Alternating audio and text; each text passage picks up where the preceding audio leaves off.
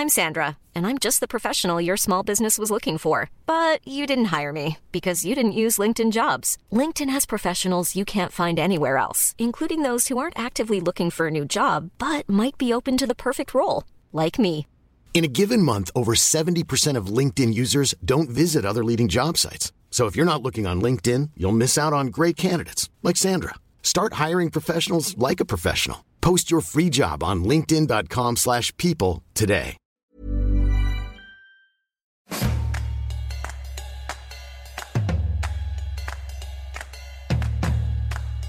Hello, writers. Welcome to Free MFA, my 15-minute podcast about writing. And today, I felt like giving you a broad array of gems plucked from various great books about writing that have had a big impact on me. I used to love reading books about writing as a way of getting ideas about the craft of writing. I was obsessed with learning how to write well, and I'd read anyone who I thought could help me. Put aside whatever you think about Ayn Rand's politics, because she wrote two great books about writing that have nothing to do with politics: The Art of Fiction and The Art of Nonfiction, both really smart books. On the second page of The Art of Nonfiction, she writes, "What you need for nonfiction writing is an orderly method of thinking. Writing is literally only the skill of putting down on paper a clear thought in clear terms. Everything else, such as drama and jazziness, is merely trimmings. I once said that the three most important elements of fiction are plot, plot, and plot. The equivalent in nonfiction is clarity, clarity, and clarity." Amen to that. This game isn't about style and impressing people with your ability to write. It's about delivering information to them in a crystal clear way so that they can understand the story you're telling or the argument you're making. This is much harder than it sounds because you need to make hundreds or thousands of different minds that come from different backgrounds understand you. A smart person once said, "It's not enough to write to be understood. You must make sure that you're not misunderstood." That's a higher standard. Part of how you get there is by seeing your writing with an external eye, seeing it the way another person would. I'll try to inhabit the mind of another person and hear the words moving through that person's mind to try to see if I'm making sense. I try to think about, what does another person know or not know, so I can think about, what do I need to explain or not explain? I don't want the reader to be confused because that means I'm failing at my job as a writer or as a tour guide through the ideas I'm trying to present. A writer must learn to see their work through the audience's point of view so you can make sure it's all clear to them. Anne Lamott's book, Bird by Bird, is a classic that all writers should read. On page 45, on the subject of character, she writes about how we should see the entire life of our characters. She writes, "One of the things you start to discover as you start out is what each person's acre looks like. What is the person growing, and what sort of shape is the land in? This knowledge may not show up per se in what you write, but the point is that you need to find out as much as possible about the interior life of the people you are working with. Now, you also want to ask yourself how they stand, what they carry in their pockets or purses, what happens in their faces and to their posture when they are thinking or bored or afraid. Whom would they have voted for last time? Why should we care about them anyway? What would be the first thing they stopped doing if they found out they had 6 months to live? Would they start smoking again? Would they keep flossing?" I love that. It's just a great batch of questions that really help you get deep into the lives of your characters and really understand them. And yeah, a lot of information like that won't make it into the text, but if you know that stuff, it'll help you make all sorts of decisions about how your characters talk, what sorts of words they use, and what decisions they will make. It helps them be autonomous and authentic and real. When you know all that stuff, it helps the characters be more real, and the audience will feel that stuff. Continuing with the subject of character, because it's at the core of what writers create, Stephen King gives a lot of great advice in his book on writing. It's a great book. And even if you don't care for his writing, this book is of value to you as a writer. King says, "I want to put a group of characters in some sort of predicament and then watch them try to work themselves free.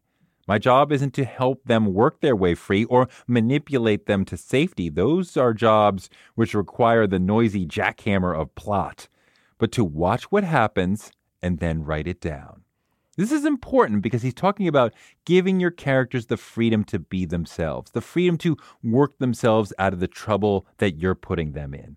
The characters should be autonomous. They should be their own people. They shouldn't be extensions of you. They should respond to problems in ways that you wouldn't, which opens them up to a world of possibilities and a universe of ways of screwing up and then finding their way again, which makes them interesting and relatable and real.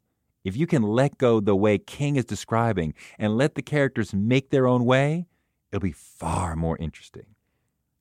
One of the truly great books about writing is Samuel Delany's On Writing, which is filled with gems, including this about how to approach the piece.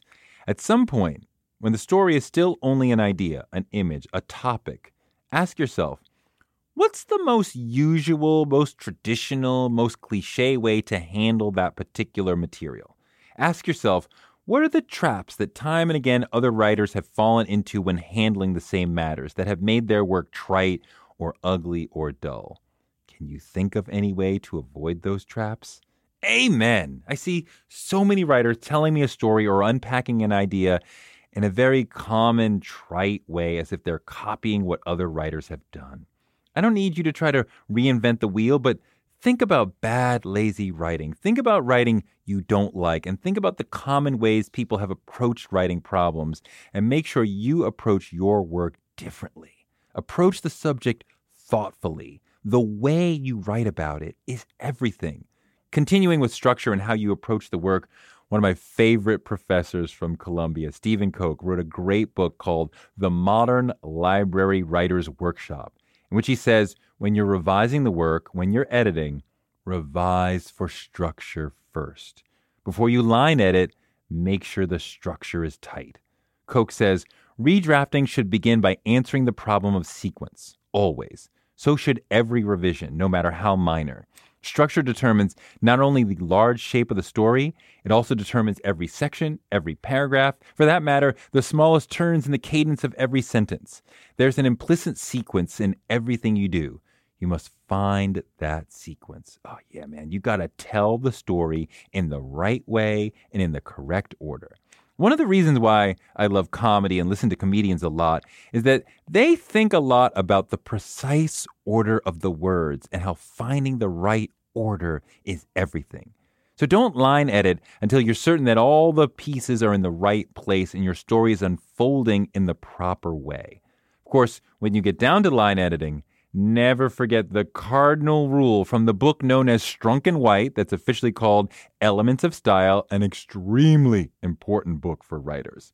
After I read it, in my early 20s, I immediately got a lot better as a writer because so many of the elemental decisions about grammar and basic style were made for me by this book, so I could immediately focus on a much higher level of decision making. Anyway, the phrase that stuck out to me from that hallowed book is the phrase that many will always associate with that book. Omit needless words. When you edit, try seeing if there's a word that you can take out without changing the meaning of the sentence. If you can, then definitely cut it out. It's extraneous. The reader can feel extraneous words, and it's distracting. Like doing too much in any field is distracting. The cake that has too much frosting on it, the jacket that has too many buttons. It's distracting. It's extraneous. Omit needless words. One great tip from Annie Dillard's great book, The Writing Life, because sometimes I have a great idea and I wonder if I should use it or save it for later. Maybe stockpile some great ideas and put them together someplace else in the book or something else, another piece of writing. And I always come back to this guiding notion that Dillard's talking about. I'm a writer. I'm a creative person, which means I know how to create. New ideas pour out of me. So don't hold it in. Don't hold anything in. Use it. Let it go. Dillard says this at the conclusion of her book. One of the few things I know about writing is this, she says. Spend it all. Shoot it, play it, lose it all right away every time. Do not hoard what seems good for a later place in the book or another book. Give it all. Give it now. The impulse to save something good for a better place later is the signal to spend it now. Some more will arise for later. Something better. Yes. Go for it. Leave it all on this page. Don't hoard. Use it now. But one way of dealing with that is to write the end first or early in the process, and then spend the rest of your time building up to that ending, making the bridge to that ending.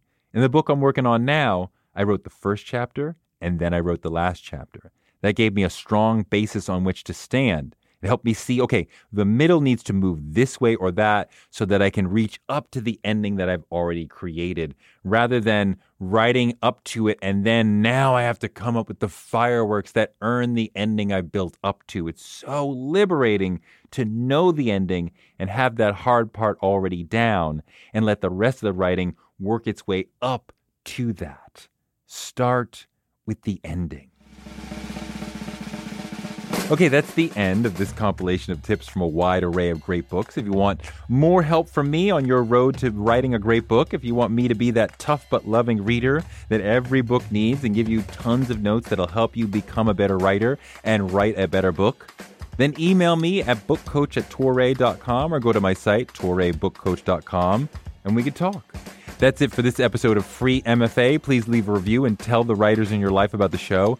And don't miss my other podcast, Touré Show, where I interview people about success, and Democracy-ish, where Danielle Moody Mills and I talk our way through the 2020 election, which will surely be insane. Thanks for listening to Free MFA. We'll be back next week with more, because the world needs writers.